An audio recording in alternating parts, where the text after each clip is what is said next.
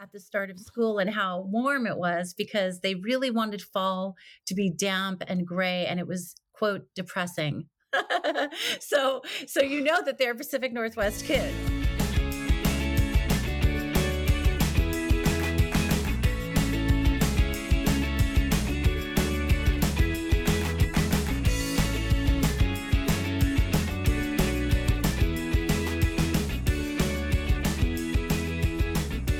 Welcome to the Exploring Washington State podcast. Here's your host, Scott Cowan. Hello, friends, and welcome to this episode of the Exploring Washington State podcast. Thrilled that you're here today. My conversation today is with my guest, Ronit Plank.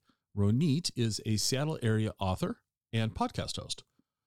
She's written a memoir called When She Comes Back, which is the story of Ronit's childhood during the 70s and 80s, while her mother had left to go follow a guru in India and ultimately in Oregon. Ronit also created 3 different podcasts through the years, and then everything changed, The Body Myth, and her most recent is Let's Talk Memoir. We're going to talk about all of those a little bit during this conversation.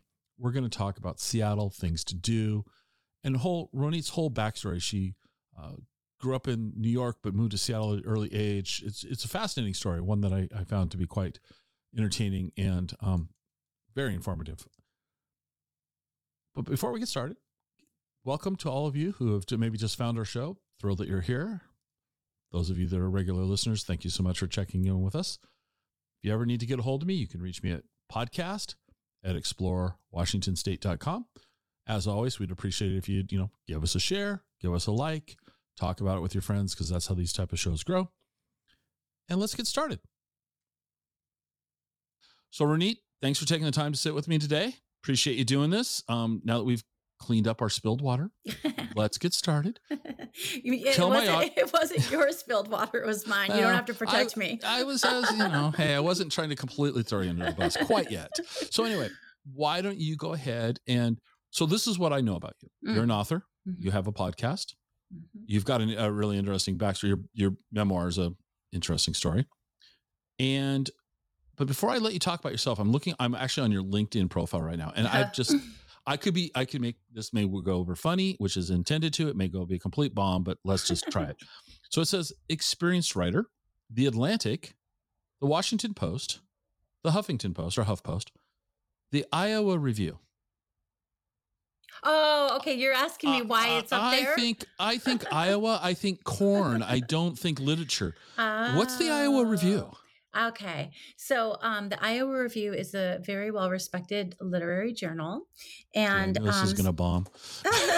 No, but I get it. No, it totally makes sense. No, most people wouldn't know that. And sometimes I wonder when I submit work, it depends on where I'm submitting. If I'm submitting for a very fast traffic place that doesn't really care about literature necessarily, I omit that from my bio, from my byline. But if it's a literary magazine or a place where I'm trying to write an article about craft and writing, then I always keep it in. I won runner up. I got second place in the awards like 7 or 8 years ago for a short story that's now in a collection that's forthcoming from another press. And so nice. For me, it was a really big coup for me because I was a fairly new writer just starting to publish stories. And the fact that I placed in the contest, which have you ever heard of the Iowa Writers Workshop at all? So no, it's it's a renowned writing program, and people who go out, go there, come from there, people are really impressed. And so for me, even to be able to say that made me really happy.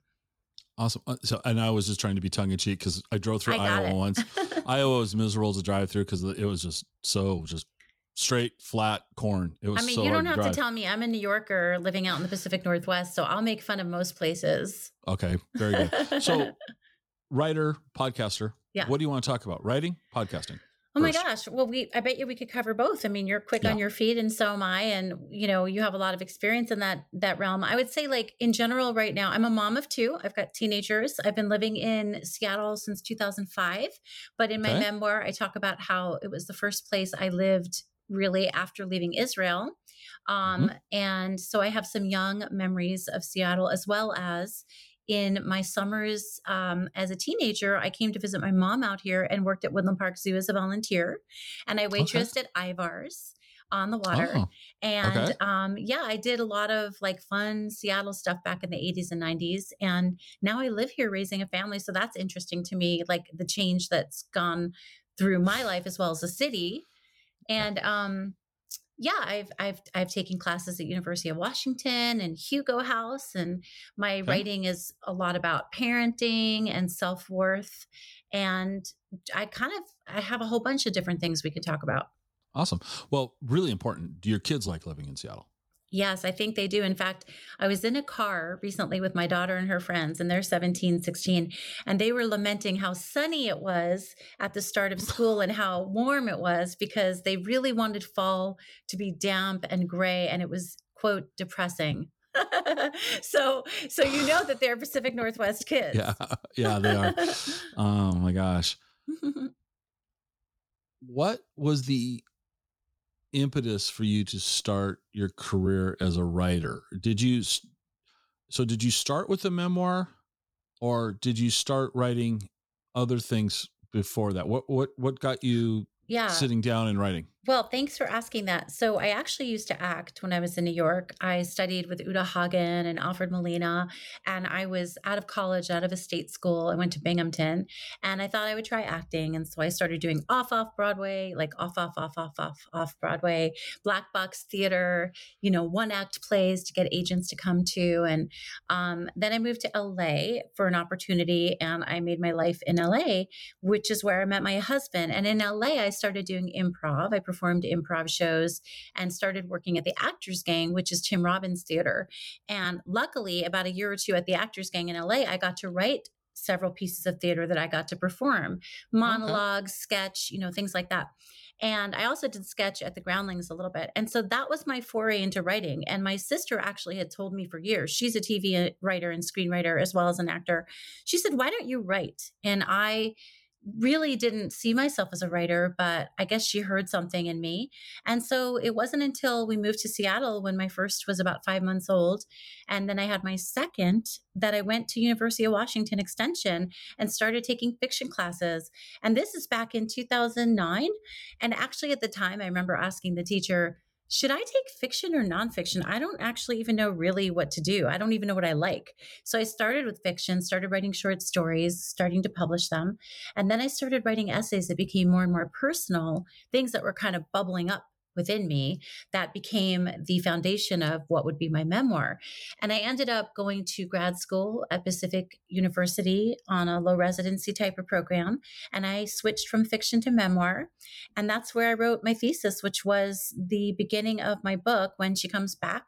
And so now I'd say I write a lot of nonfiction and memoir.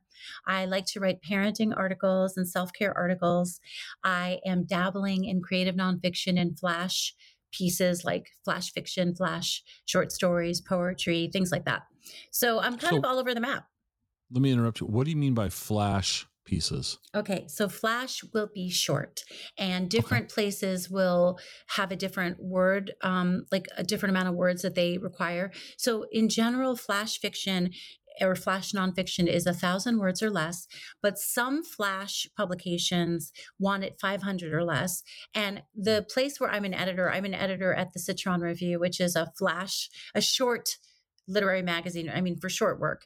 And I co-edit the creative nonfiction. So we only want 1,000 words and less. And I love that format because while I am an incredibly long-winded person, which you can tell just in this short 10 minutes, I love the idea of taking a story, shrinking it down to its essence, and trying to convey what you want to convey in a spare way. Well, and what I've read now, I am not an author. I'm not a writer. And I don't know if it was it Twain that was this quote, something like, I would have written a shorter letter, but I didn't have enough time. Yeah. And it is when you try to become economical, words can be hard for me, even though I talk a lot, economical with your words, what do you cut out? How do you replace what you cut out with something that's simpler and more Yeah, concise? it's amazing. It's such a feeling. I love the feeling. Actually, the very first time I ever did shrink a piece was I had a pretty long short story and I found a contest that wanted 1,000 words. And no, it was 500 words. And I just started hacking, chopping, dicing. And I ended up winning a contest for the prompt because of it. And I thought, Okay. this is brilliant. You can do all the work on the front and then you can shrink it and like make this really compact story. What's harder to do, but something I still love, is to try to convey what you want economically from the beginning, right? Just right out of the gate. But I also love playing with forms which are unexpected, which I'm just beginning to do this, but there's something called lyric essays, which are essays that kind of occupy space in a different way. They could be a list. They could be like for example, a recipe. You talk about what you want to talk about in the guise of a recipe. So you're getting to create in all these ways that are outside of the box. And it's so fun for me because I'm kind of a type A person, and to be able to play that way with writing is really fun for me. Okay. Well, let's talk about the memoir. Okay. Obviously, it's published. The listener should go grab a copy of it and read it in its entirety. But how about you just give us the spiel, the spiel, or the back of the cover review? Let's go to the spiel. So essentially, many listeners in this area and also in the Oregon area. Are you laughing because you know what I'm going to say? No, I was going to insert my "Oregon's dead to me" line, but it's. Well, you will be given permission to talk about Oregon. Okay. It's appropriate. Can we dig into that, Scott? I would like to know a little bit more about that. The Oregon's dead to me? Yeah. It's simply because this is the Exploring Washington State show. Okay. And so whenever I have guests from, down south, like Vancouver, they'll inevitably, like, somebody will go like, well, I live in Vancouver, but I'd like to do this and this in Portland. And I'm just like, Portland's dead to us. It's just Portland's a great city. Oregon's fine. I have no beef with it. It's just the running gag. Yeah, gotcha.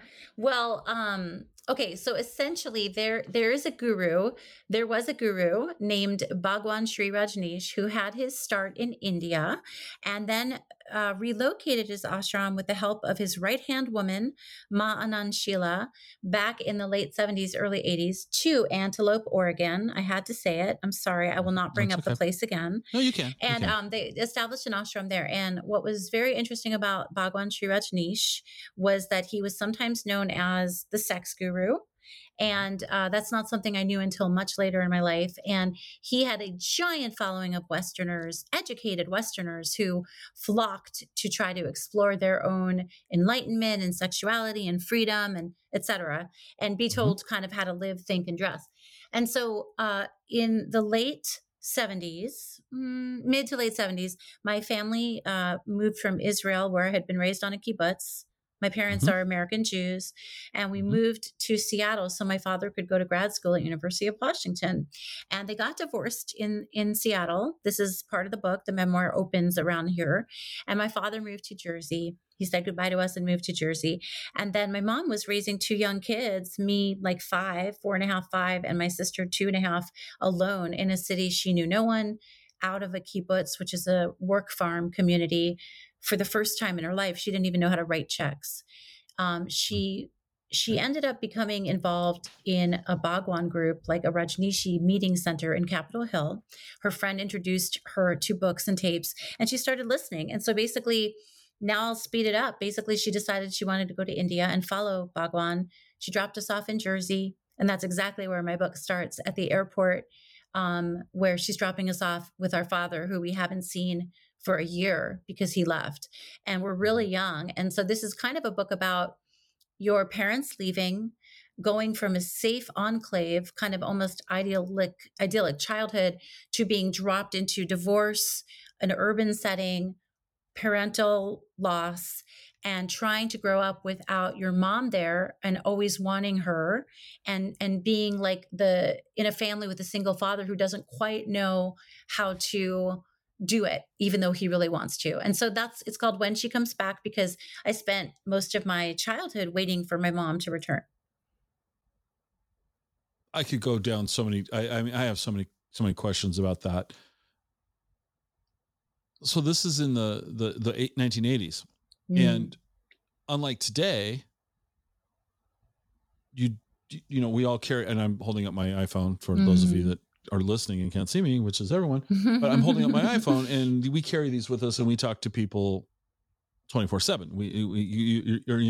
You're amazingly connected to people across the world, but we didn't have that connectivity back in the 80s.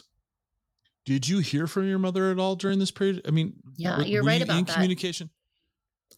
Did letters back and forth, long distance phone calls at night type thing? Yeah, really good question. So the first place we lived, my sister and me, was in subsidized housing in Newark, New Jersey, where my father was living with his girlfriend at the time and her 2 daughters. And it was a very teeny apartment, and we were only supposed to be there for the summer. But then my mom kept delaying her return from Pune, from India. And we'd get letters that just, you know, love you, and like, I'm not coming back until, and then the date would move. And there were some promised phone calls, and very few of them happened. I think there is a scene where I'm waiting for my mom to call pretty much all day from India, and she doesn't call. My mom and I were not in touch really while she was gone, and she was gone for almost a year before she returned. And then things kind of became a little more predictable. We started seeing her every other weekend, and she kind of cut her hair and got rid of the nose ring, and, you know, stopped wearing the jangly bracelets. And also, all of these followers of Bhagwan, they were called sannyasins, would wear a black beaded necklace, a mala, at the end of which was his black and white photo, Bhagwan. So she was in the city for that first, you know, year wearing this. And we got to see her for a while. And then when the ranch opened up in Oregon, oh gosh, I said it again, she ended up leaving again. So she left twice, but the second time was really quite a blow, because, I mean, they were both blows, because I think I started to take for granted that our lives were predictable. And, you know, I had what I had. I had 2 households. My mom was still sort of there. I loved her. I loved my father. I was growing older. But once she left the second time, you know, things just really got bad for me. And it was really hard to write about that. And, you know, ultimately the book is also about reconciliation, because I have a great relationship with my mom now.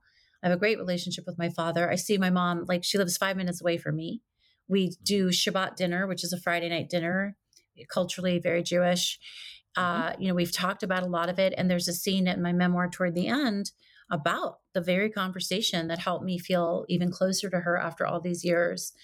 And that was really important. And actually the book was written by the time we had that conversation that was really unexpected, the book was pretty much done. And I added it and kind of edited, because I thought it was so important. Okay. Does your sister have a good relationship with your mother now? Yes. My sister's in California, and, you know, I think birth order and personality has so much to do with a kid's, you know, a family dynamic, right? And I was the typical older, and I think I shielded her a bit from some of the stuff that was going on. And so our experiences were really different. And in many ways, she got closer to my dad than I did, because I was sort of the partner to my father in the household. Without my mom there, I became very wife-like in terms of cooking and cleaning. And so that became a burden for me, whereas my sister didn't have that. But my sister has her own stuff, and, you know, she's definitely written a little bit about it too. And it's complicated. But I think one thing in our family is that we really do we're pretty honest. I mean, I don't think anyone could be ever 100% honest, because it's hard to even know what you think on any given day or who you are on any given day. But I think we try really hard to cut through garbage and try to be honest with each other. So through the years, then you've reconciled with your mom, and you have a good relationship with your father. So that's, at least the story has a positive nature to it in some ways, right? I mean, at least you've got that.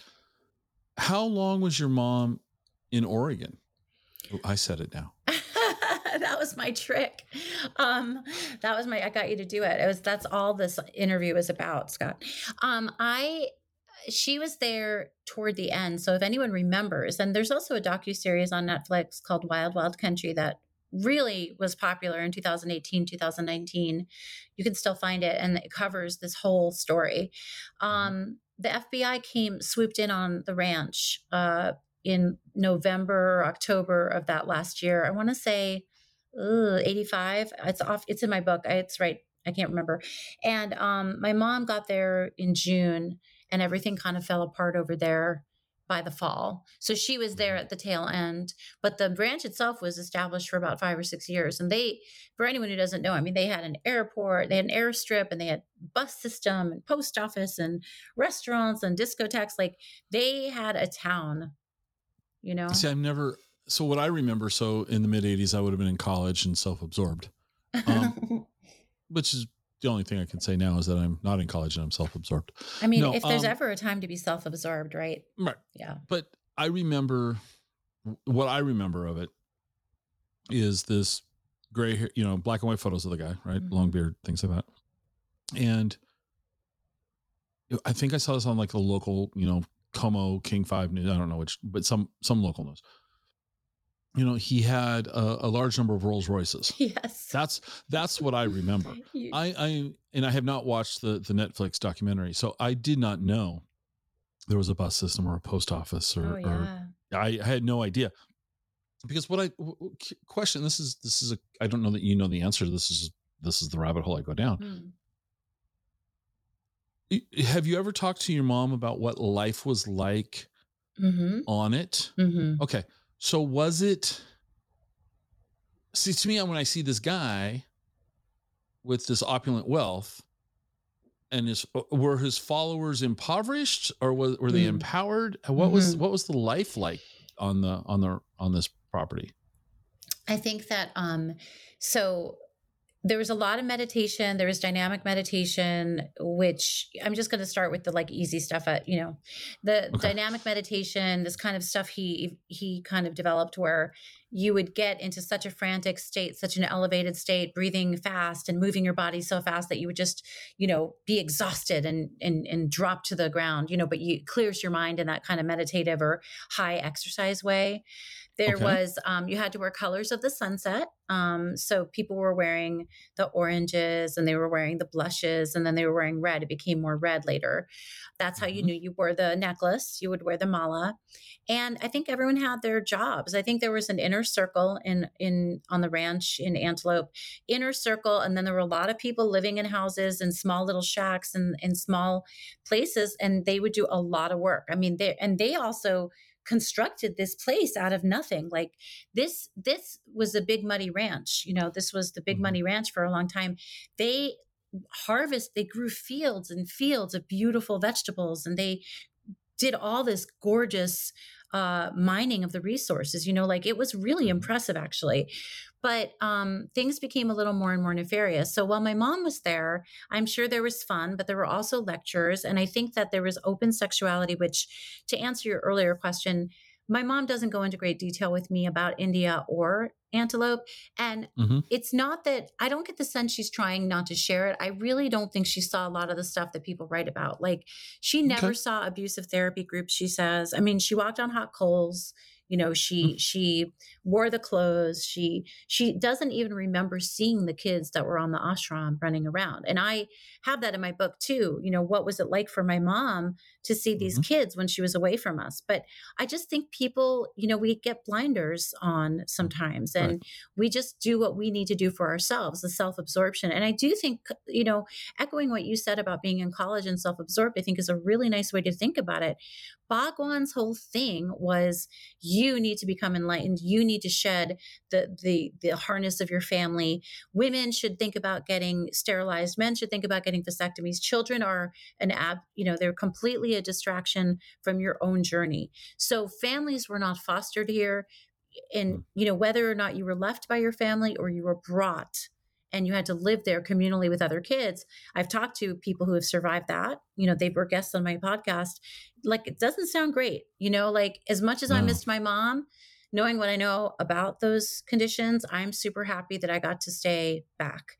And I think that even now, when my mom looks back on it, she says, even 10 years ago, I wouldn't have done something like that. But there were years after she came back where she'd quote Bhagwan to me. she would offer advice based on a Bhagwanism. And, people were seekers. And I think that a cult leader, a quote, spiritual leader gives people permission to maybe not push themselves in ways that they could. I think that it's such a fallacy for me in many ways when people go to seek, gurus and spiritual enlightenment, but they're running away from themselves in often, many cases, and the connections where they could really learn. As a mom and as a wife, I've learned far more about myself and what I can do and what I can't do and where I need to work personally than I would by going to some commune where people don't really know me or care about me. So this whole, take off to go figure out who you are, like all we are is what we are. Like we can get better, more honest, more vulnerable, more empowered, more confident, but the raw material is what we've got. And nowhere, you cannot fly away to find a better version of yourself. Especially to Oregon. Yeah, definitely Oregon. Yeah, I mean, not Oregon. Yeah, that's what I mean. Yeah, sorry. The book, and I haven't read the book. So the question I'm going to ask, I should probably know the answer to ahead of time. Just giving you that. But who's the publisher? And what was that process like? Okay. Motina Books is the publisher, and I found Motina Books. I'm part of a lot of writing communities on, Facebook and Instagram. I've met so many lovely writers, especially memoirists, and I've hosted some of them on my podcast, and I've been a guest of theirs. And it's just been a lovely time to not be isolated during a pandemic. I've had a great book launch despite the pandemic being, part of it. So I saw that this tiny publisher, the tagline was books for mothers by mothers. And I thought, boom, that's perfect. And so I wrote to her and I sent her my proposal and we connected. We had a meeting on Zoom because she's in Texas and she wanted to work with me and I wanted to work with her. I had originally sent it out. I did the agent search that a lot of people do.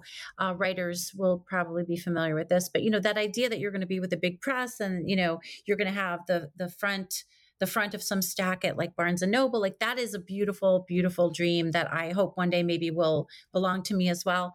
But it's also really hard to get your book published sometimes, especially memoir. I'm not famous. I didn't kill anyone. I, wasn't addicted to something and escaped the commune, like I'm just this mom who, I'm just this like regular woman who went through a lot of stuff and I live to tell the tale. So I understood about 6 months into the process that even if I found an agent, because I did get some requests, even if I did get a publisher or an agent, it would take a while for this book to come out. And because there's a delay in like editing and getting you set up and all that. And the Netflix docuseries was out, people were talking about Bhagwan and I realized I need to get this out there. And this publisher loves my work and she's championing me. And so that's what I did. I went with her and it's been a great relationship. And I've actually sent a lot of writers I know her way. Okay. Question for you. So I recently, a few weeks ago, had another Seattle area author on, and he had just released a book called The Lost Roadhouses of Seattle about the roadhouses in the King County, Snohomish County area during Prohibition, all this stuff. So the question I asked him, and I'll ask you, what was the reaction when you saw, have you seen your book? In the wild? In the wild. Yes. Okay. Where was it? Because his answer was, it caught me off guard. So my question to you is, what was your reaction when you saw the book for the first time in the wild? I was so happy. I saw it at Third Place Books Ravenna, and I've seen it at Third Place Books Seward Park. And I loved it. Like it was like, I've also seen it at Queen Anne Books. And of course it's on Amazon. So I don't know if that counts, but no, it does. But the point is, so I asked him this question, right? Yeah. I go, so your first book, what was your, and he goes, I was just, kind of like you. It was like awesome and all this. And I said, so unlike you, he didn't volunteer. I said, so where was it the first place that you saw your book? He goes, Bartell Drugs. Wow. And I was just like, I go in to pick up a prescription and there's my book. Yeah. But that's actually good news because that means that they feel it's a big, like it can sell a lot, Right. And so I was expecting him to say something like what you just said, Third Place Books, or, is it still Elliott Bay Books? Or yeah, it is. It is. Yeah. Okay. So, I was expecting a local bookstore. That's what I was expecting. But no, it was not expecting Bartell Drugs. You know what? If I saw my book at a pharmacy, though, I'd be like, wow, that is a very popular title, because it's, a memoir isn't for everyone. And a memoir about this kind of stuff isn't necessarily for everyone. Right. But I will say a recent review mentioned that though the subject matter is complex and a little bit difficult sometimes, it's not triggering. She wrote, is not triggering somehow. It's kind of like magic that way. So, there's a lot of, I think as a writer and as a mom and as a speaker and just as someone who went through this, I'm trying to write a book that I would want to read, and so the thing about a memoir is that you have to have this reflective voice, not just the story, but this pondering and introspection and trying to understand something, which hopefully the reader will be excited about to try to figure out what you're trying to figure out. Yeah. I don't know. I mean,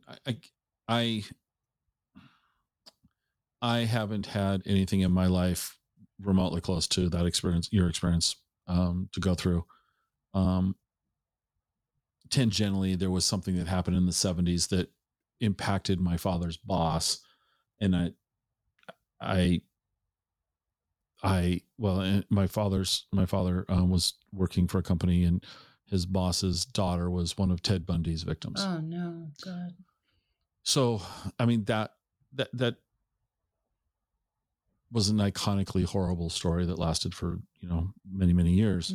And I just remember being a young kid and having a young kid's observations of this individual who I would see on an occasional basis. And basically person was, in my interpretation, just kind of a shell of a human being.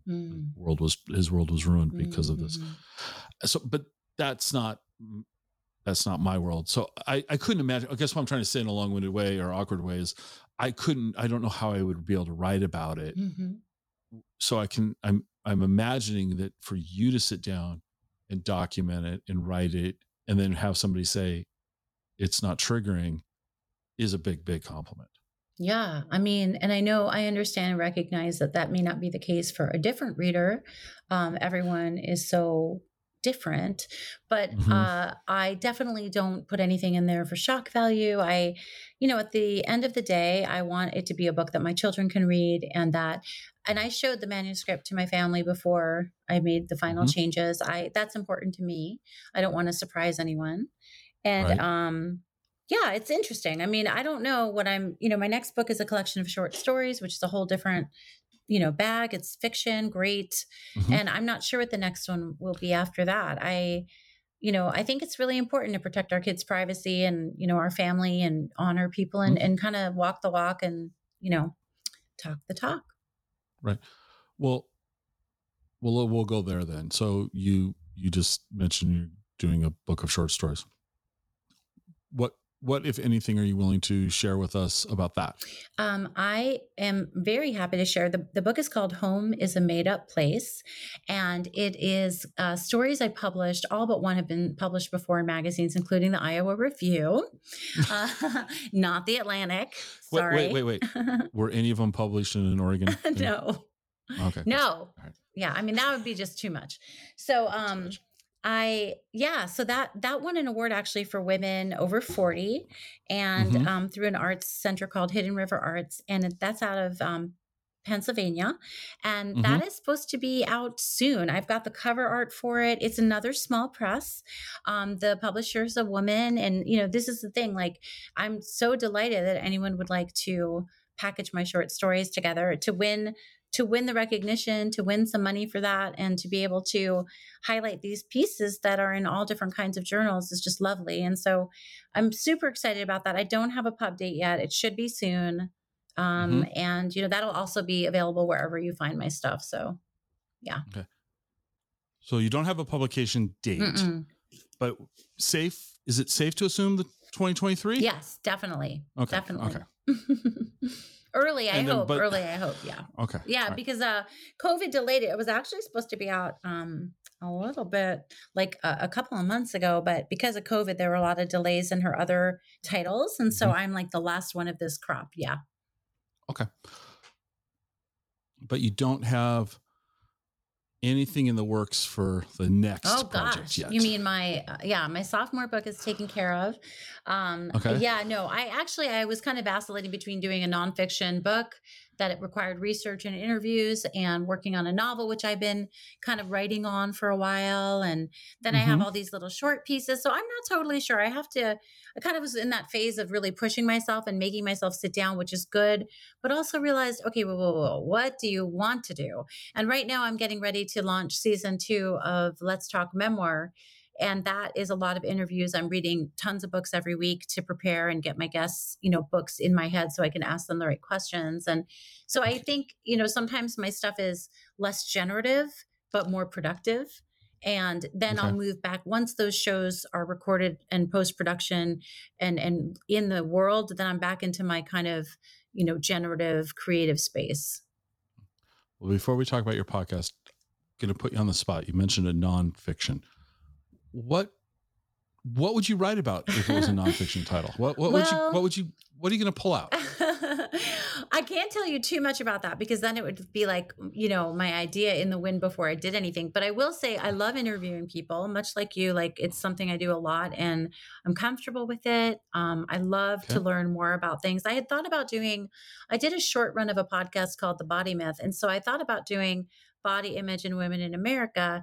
And I started researching for that. I even wrote a proposal and everything. But then I realized, I'm not the one. I spent a lot of time on it, but then I realized I'm not really the one to do this. I'm not a therapist. Okay. I'm not a doctor. I'm not living in a fat body. I don't have anything that different to say, except for the same tape that's running through my head as a lot of the women out there that I know, which one could argue is a reason to write it because it's so ubiquitous.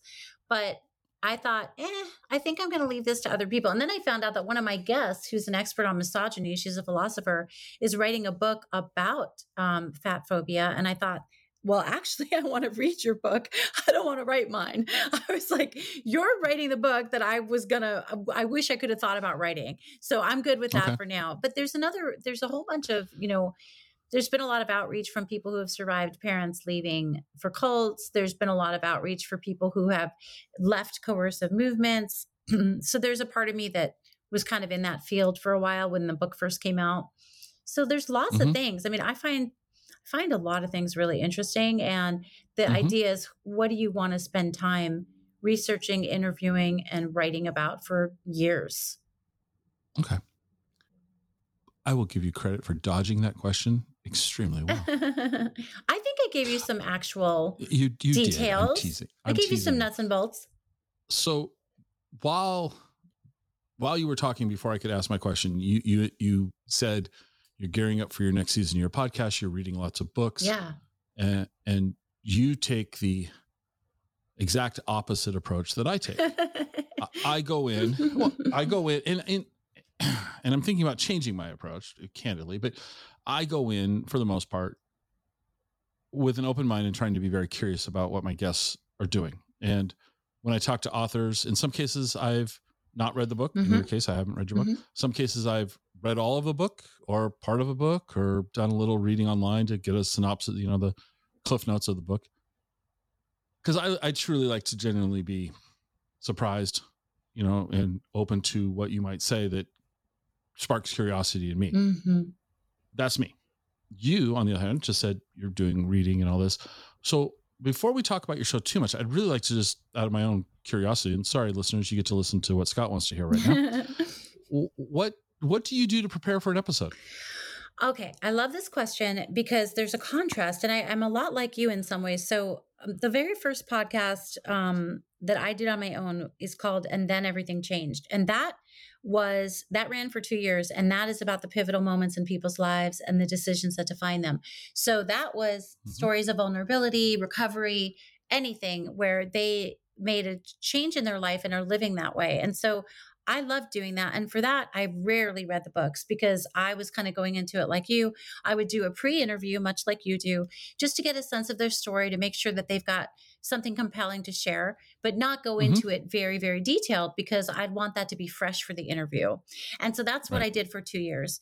But then I realized, wow, I've been writing about memoir. I wrote a memoir. I've learned a lot about memoir. I studied it in grad school. I do love the genre. Though I began as a self-hating memoirist, I didn't understand the genre, and I didn't like get it compared to fiction. I'd why is this moving Mm-hmm. so differently? Where's all the tension? And I realized that sometimes memoirs are lacking in tension, which make them less effective memoirs. Actually, memoirs can read as interestingly as fiction. So Mm-hmm. anyhow, I decided to launch Let's Talk Memoir, and I did that last year. And for that, I find the guests whose work I admire, guests who are teaching, books that have done really well. And for the most part, I read their books. This season 1, I didn't get to read many of their books because it was very cramped. This time I'm reading all of their books, and I've got a Okay. mix of teachers, debut memoirists who have been out for a long time. And I read the book, I take notes, and then I ask questions that are general questions like, what are your favorite memoirs and what advice do you have for writers? Those I always ask. Tell me about Mm-hmm. your memoir. But then I'll dig deeper for the specific memoir. If I'm talking to someone about they're writing about voice and how important our voice is, we'll spend that whole episode really dancing around and talking about the importance of voice in writing. There's so many aspects of memoir that I find very interesting. And most of my listeners, I would say, are not just people who love memoirs, but people who are writing theirs or who want to write theirs. And so they're Okay. looking for some hands-on tools. And I'll tell you, just like you have a niche podcast here, I love having a niche podcast because the expectations are so different. And I've heard from so many people who will write to me and say, I love that episode. When's it coming back? Or can you please make sure you tell me the name of that author for that article you mentioned? Like, it's just been fantastic and then people have been sharing it, which I love. There will be writers and writing teachers who say they love my podcast, which means the world to me, being a writer who only came to it about 10 years ago, right? Like, it's a really big feeling of warmth and acceptance. And so I'm not trying to be, would I love 1 million people to listen to my podcast? Yes. Do I think that Let's Talk Memoir is going to become a blockbuster hit? No. But I think that the people who enjoy it and, gain something from it really love it. And it's evergreen, which I love because it's Mm-hmm. always relevant. And some people are using it a little bit like a class. I'm on my iPad here, and I'm scrolling through Oh yeah. some show Thanks notes for doing that. for your. So you did in season 1. You did 15 episodes. Yes. How often did you release? I release an those every episode? 2 weeks because on opposite weeks I was Okay. releasing the Body Myth 15 episodes. So I was like, Let's Talk Memoir 1 week, the Body Myth the next week, Let's Talk Memoir 1 week, like that. Okay. This time we're launching on November 15th, and it's going to be every week with a couple of other episodes in there where I speak about certain writing areas. And I'm Mhm. going to take a couple of episodes as well from And Then Everything Changed, where I interviewed beloved memoirists about their lives and move them into like a holiday bonus for Let's Talk Memoir, so people can enjoy their stories and learn about their lives, a little less about craft, but still Mhm. reaching new listeners. And how many episodes do you anticipate season 2 to be? Minimum of 15, but people Okay. reach out to me quite a lot. And there are still some people that I am waiting to hear from that are, bigger guests. So I'm happy to go longer. And then there's a couple of people that don't have books coming out until later in 2023. And so I might have to come back for a season 3. Yeah. Oh, darn. Yeah. Well, it's work, right? Originally my husband, I remember he said to me, why are you doing all this podcasting stuff? I thought you loved writing. You're a writer. Why are you doing all this podcasting stuff? But then he kind of came around and said, he said to me 2 years after I started podcasting, I think you might have something there with the podcasting. And I was like, you think, really? Yeah. Well, and they're not mutually exclusive. No. But it does take time away, right? I mean, you do look with the amount of episodes you have, I want to know like how often you're recording. I mean, you must be busy. Yeah, I am. And so today, for example, the day we're recording, I was supposed to have 3. Mm-hmm. We had technical challenges on the first one. You're the second guest of the day, and I'll have one more later in the day. Mm-hmm. So 3 today. Mm-hmm. I typically have 2 or 3 days a week where I talk to 2 or 3 people at a time in a day. And then I take days where I don't want to sit and have conversations with people every single day of the week. Yeah. It's I don't think it's good for the guests. That was very delicate. I think also, so this is a really interesting follow-up to what you said about, what we're talking about, because the skills and the resources are different. So with podcasting, and then everything changed, the body myth, and now let's talk memoir. I'm very outward facing. I am basically shooting out generosity, and I'm giving myself too much credit, but I'm basically, my time is my guests. And while I live in fear of making a fool of myself and have imposter syndrome, so I do a lot of research and very much prepare, because I don't want to look foolish on my own show. And I'm always worried I'm going to say something that's silly or doesn't make sense. So I over prepare, and it's all about shining the light on my guest. And I've done that from the beginning. It's not a show where you're going to hear me yapping and telling you everything or interrupting you. It's not like what I'm doing here, where I'm, taking the microphone and running with it. I'm basically there to highlight my guest and to bring out whatever they can show my listeners or teach my listeners. When I'm writing, it's very self-involved, right? I mean, it is in its own way. The editing process becomes less self-involved because I have to make sure my reader understands what I'm trying to do or can follow me. Mm-hmm. But that is just me time, insular, quiet, with my dogs, coffee, hanging around, and not answerable to anyone. I don't have to wear makeup. I don't have to make sure my voice is okay. I love that. I'm a very big introvert in some ways, So that's why I'm asking about how busy you are, because if I was only doing this every day, I definitely would not be able to write. So everything you said is completely valid. I agree with you. I just go a different direction. I too don't want to make a fool of myself. I too don't want to say something silly. But I also feel like if I do any preparation and I make a fool of myself, then I'm going to beat myself up for not prepping properly, so I don't prep.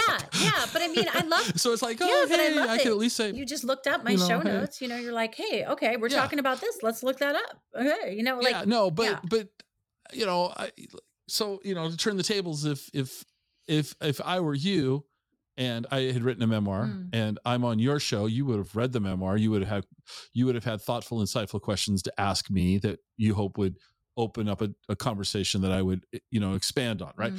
I, on the other hand, let's just go and let you as the guest kind of steer it. Well, because you're also you're kind of a proxy for the listener then in that case, don't you think? Because I mean, I always think we're sort of proxy for the listener because we're asking the questions the listener might have, or we hope they might have, that we can get to the heart of, because we've got the guest right there.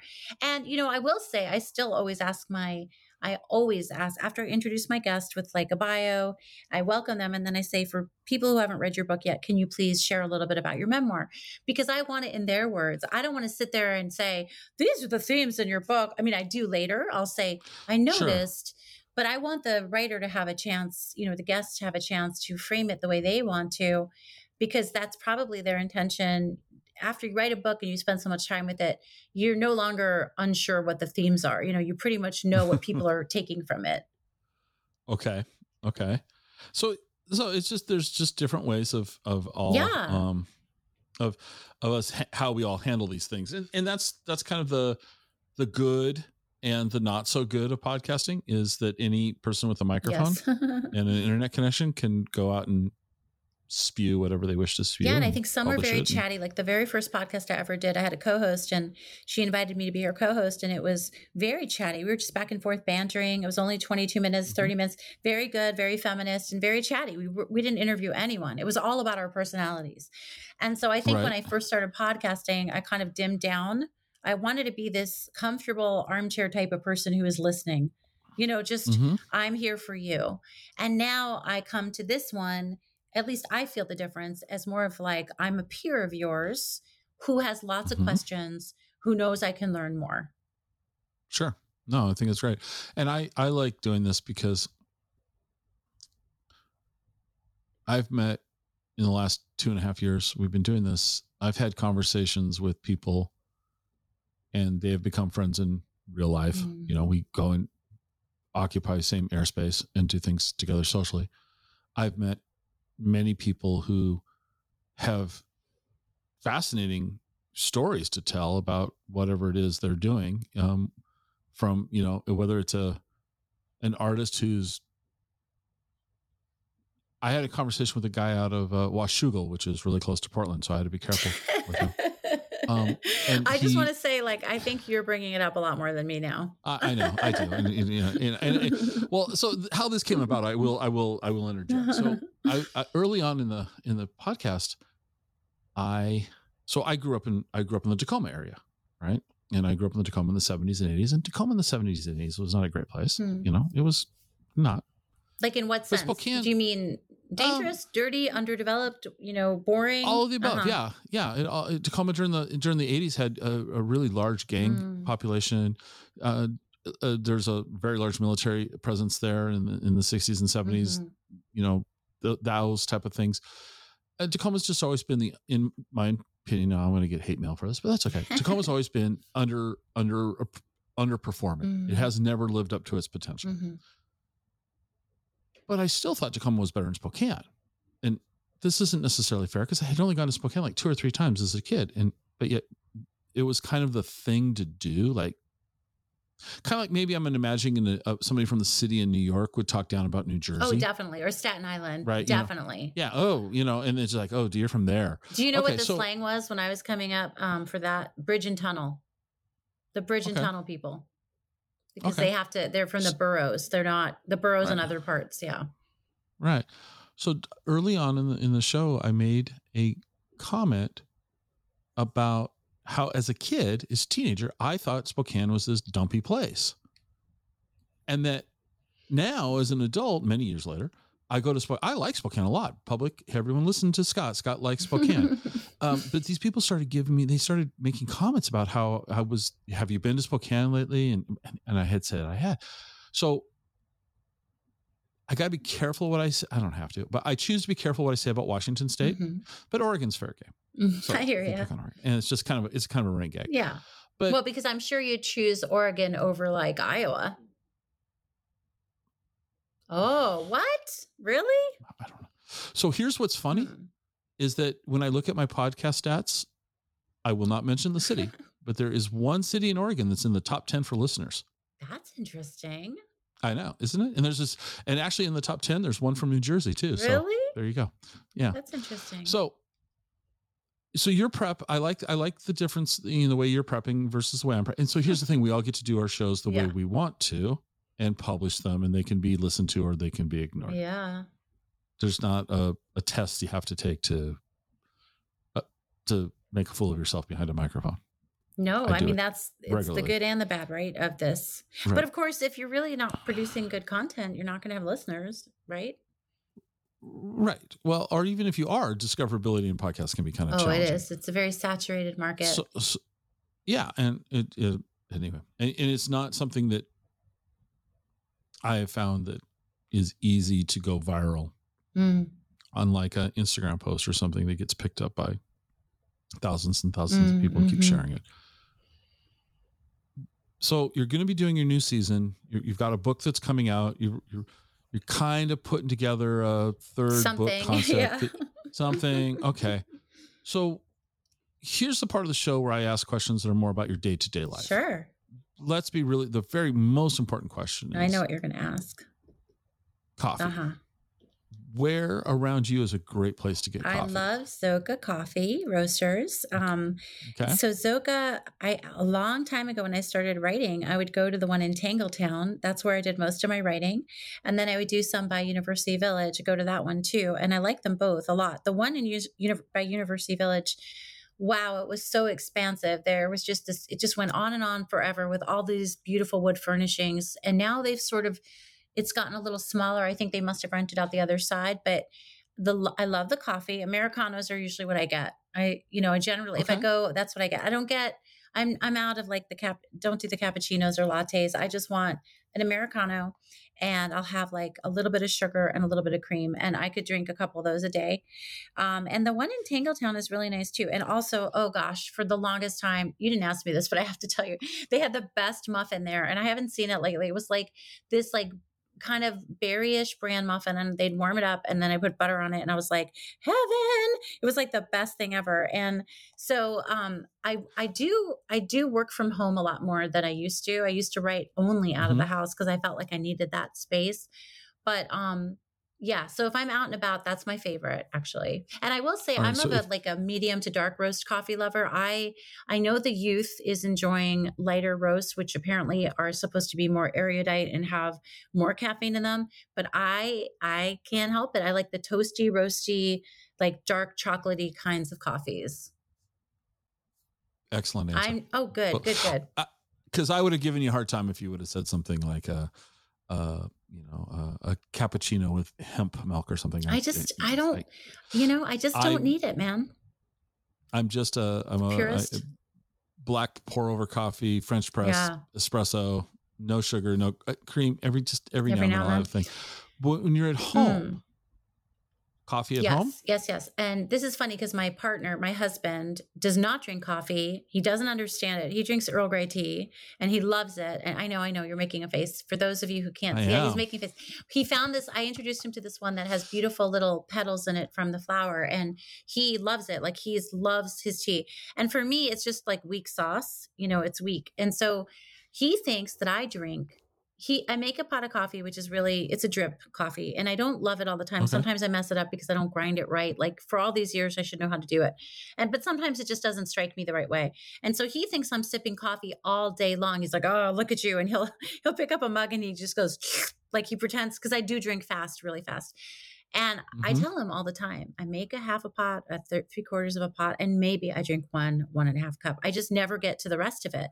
And so he thinks I'm a coffee addict, but actually I'm just making it every day and I sip it. And the other thing I want to say about French press is the first time I ever had a French press, I thought I had died and gone to heaven. I had never had coffee as delicious or as like, I felt like I needed a fork and knife to have it because it was like so delicious and chewy and amazing. And I had been making that for a while and then I stopped, but talking to you now makes me want to do French press again because it is so good. Yeah. So what I heard was your husband doesn't understand you. I'm sorry. No, but what I heard was you grind your beans. Yeah. You aren't always happy with the results.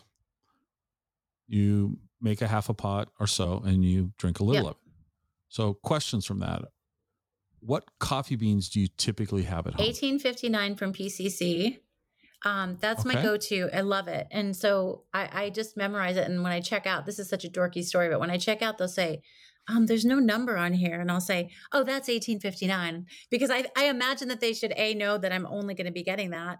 And B, I have it committed to memory. Because even my husband who doesn't drink coffee, he's like, do you need some 1859 when he's at the store? I'm like, yep.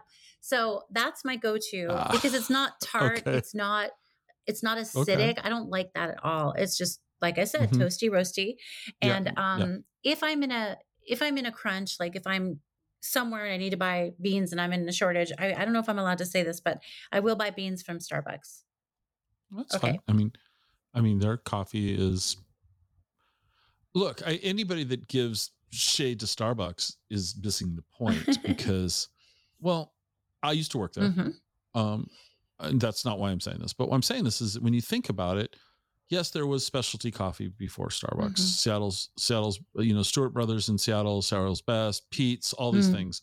And they've all kind of blended together and gone their own direction. But Starbucks was able to introduce the globe to the concept that paying $5 for a cup of hot water with some beans in it worth it was acceptable. My right? Parents were in Seattle when they were at a restaurant and they said, hey, we're testing out, this is back in the 70s, we're testing out some new coffee. Tell us what you think. And it happened to be Starbucks.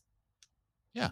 But seriously, Starbucks was able to convince you and I that we should, it's okay to give them $5 for a cup of coffee or more. Yes. And Zoka Coffee would not be around, or they wouldn't be charging what they're charging. Mm-hmm. So I drink Starbucks on occasion. I mean, I'll drink gas station coffee. I'm not a coffee snob in that respect. I just drink a lot of coffee. Oh yeah. So how much do you drink? Oh, 6 to 10 cups a day. Get out. Really? Do you have to stop drinking at a certain point to go to sleep?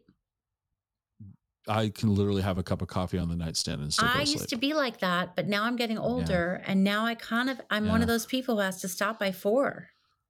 Yeah. And that doesn't make your teeth go like you. That doesn't drive you up a wall. No. Every now and then it'll hit me. Every now and then. Do you compensate with a lot of water or electrolytes? I drink a lot of water. Don't drink electrolytes. I drink a lot of water. Drink a lot of coffee. Yeah. I don't drink sodas. I drink coffee. I love it. So, all right. Okay. Another question I have is, and this is an easier one, around you, neighborhood wise, where's a great place to grab lunch? Well, this is very bougie. I love to meet my friends at Mr. West at University Village. It's good. You order at the counter, and then, what I love is getting the Mr. West potato chips, and they like sprinkle Parmesan cheese on them. Or they have, I love like a really good niçoise salad. They also have, they have some really good vegan options, but they also have like grilled cheese and tomato soup. They have all kinds of yummy and good pastries. I will say though, they have the kind of coffee I don't love that much. So I don't go there for the coffee. You don't go there for the coffee. Okay. Where else have I been going to lunch? We go to Babar, that Vietnamese fusion restaurant. We love Babar. Okay. That's a really popular one. Yeah, I would say for lunch, that's where I go. I'm not a big sandwich person, really. So I like salads, noodles, soup, things like that. Okay. What do you in the family? Maybe it's just you and your husband because you got teenagers. Maybe they don't want to do anything with you. I don't know. That pretty much is the story. Yeah, every teenager, every teenage household dynamic is a little different. But what do you and your husband like to do when you're not working? When we're not working, well, we have 3 dogs and we adore them. And my husband has become quite the dog dad. I used to work in animal shelters, and I used to, train sea lions and seals over at an aquarium in California. So I come from like animal husbandry experience, but he has really, really gone all for it. Like he has a little fanny pack with treats. He wears a dog walking hat. I mean, it doesn't say dog walker, but it's like protects him from the sun. And he takes those little pups out, and he's like so into it. So I would say what we love to do the most is we love to go out to dinner and spend time and have a nice cocktail and have good food. We love to watch a show that we're enjoying on the couch, seriously, with the dogs. Like we're very mellow. We're not the hikers or the kayakers. We just finished The Great, about Catherine the Great. We're done with season 2, which has Elle Fanning as a star and Nicholas Hoult, and it is so good. A little bit bawdy, but we were just so happy to watch that show together on the couch with a blanket or 2. What type of dogs? Okay. Well, we have an allergic kid. So the first 2 are non-shedding. And I'm just going to say they are a paid for dog. And I'm sorry because I did work in animal shelters, but we have a kid with health stuff. So one is a black golden doodle who has been gaining weight and is now 93 pounds. And the vet, we said, what's up with her back? And what's up? They're like, well, she lost her waist. So we need to trim her up a little bit. We're really bad about that. She's a love. Then we have a Cavapoo, and his name is Rocket, and he's amazing and spry. And then our last one is a little mix of like Chihuahua, Dachshund, Pomeranian, a white, fluffy, adorable dog. Yeah. Okay. All right. So they keep you busy. We have one. What do you have? Bernese Mountain Dog. We love those burners. Yeah. He's over here off camera right now. He's still asleep. As soon as I say that, though, he'll. I didn't know for a long time that big dogs like that, they often don't need a ton of walks, and they don't have a ton of energy necessarily. No, he does. He doesn't. Okay. He does and he doesn't. He does and he doesn't. He's a super sweet dog, super stubborn and single-minded. What's his name? Bosley. It's a good one. Yeah. Okay. How cute. All right. So last 2 questions for you. So we'll wrap this up for you. So I don't know if anybody could hear that. That was him kind of snoring. All right. So here we go. One requires a very specific answer from you. The other one is a free form Oh, answer. brother, Okay? I feel a little tense. Cake or pie, Ah, and why?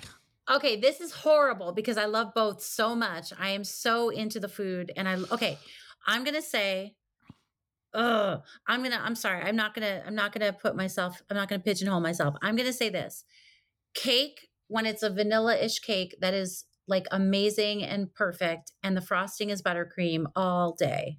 That's what I want. Um, Pie is amazing and slightly refreshing, and it can be argued is somewhat good for you. So, I love pie too.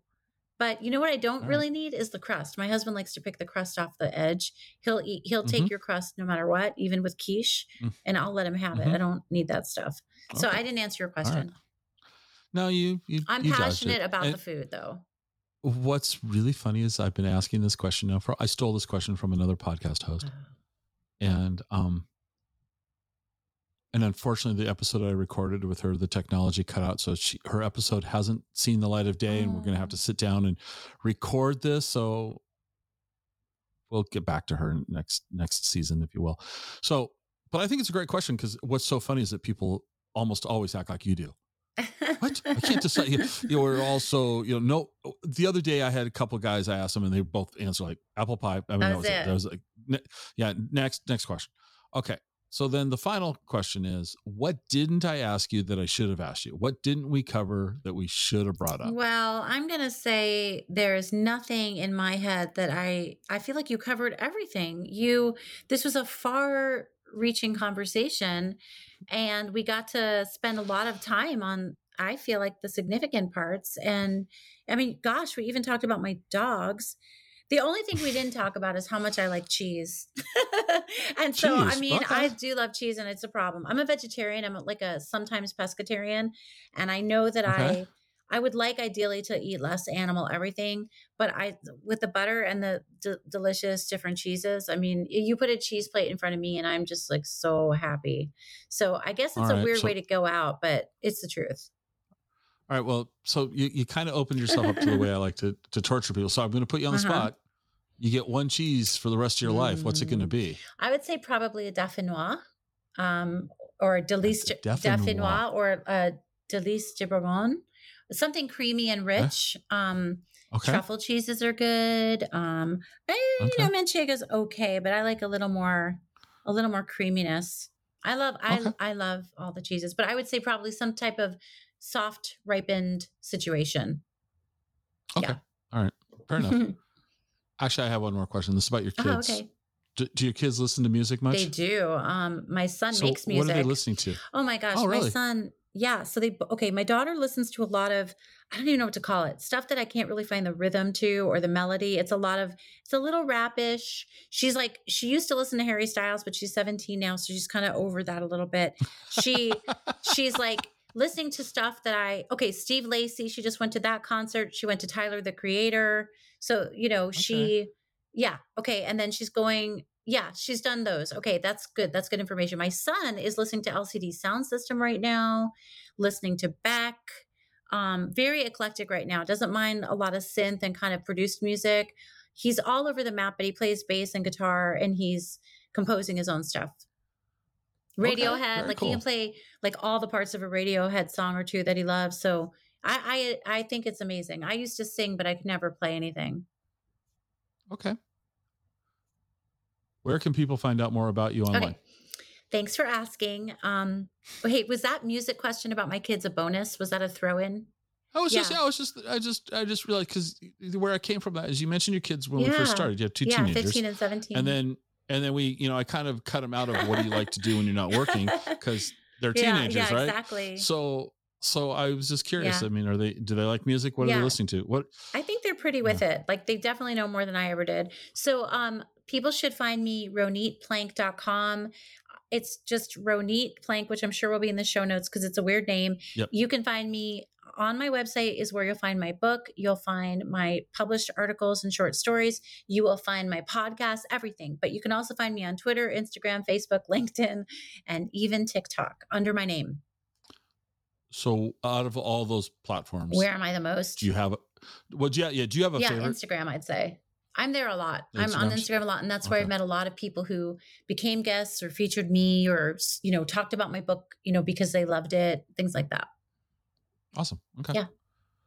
All right. Well, Ronit, thank you for taking the time to sit down with me today. Thank you. Talk about your book and your journey. And I'm actually going to go get a copy of the book and read it because I love to read. Do you like audiobooks? So not like it's.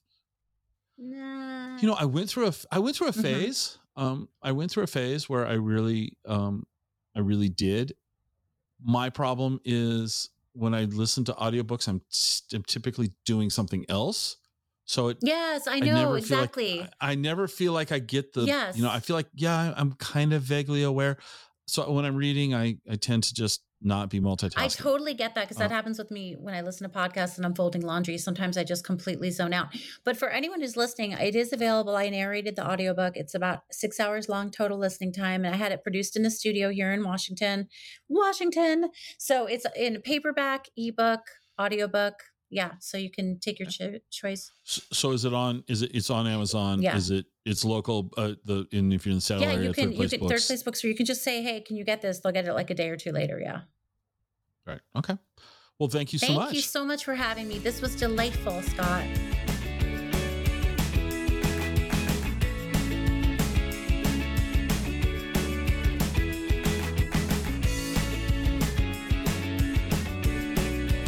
Join us next time for another episode of the Exploring Washington State podcast.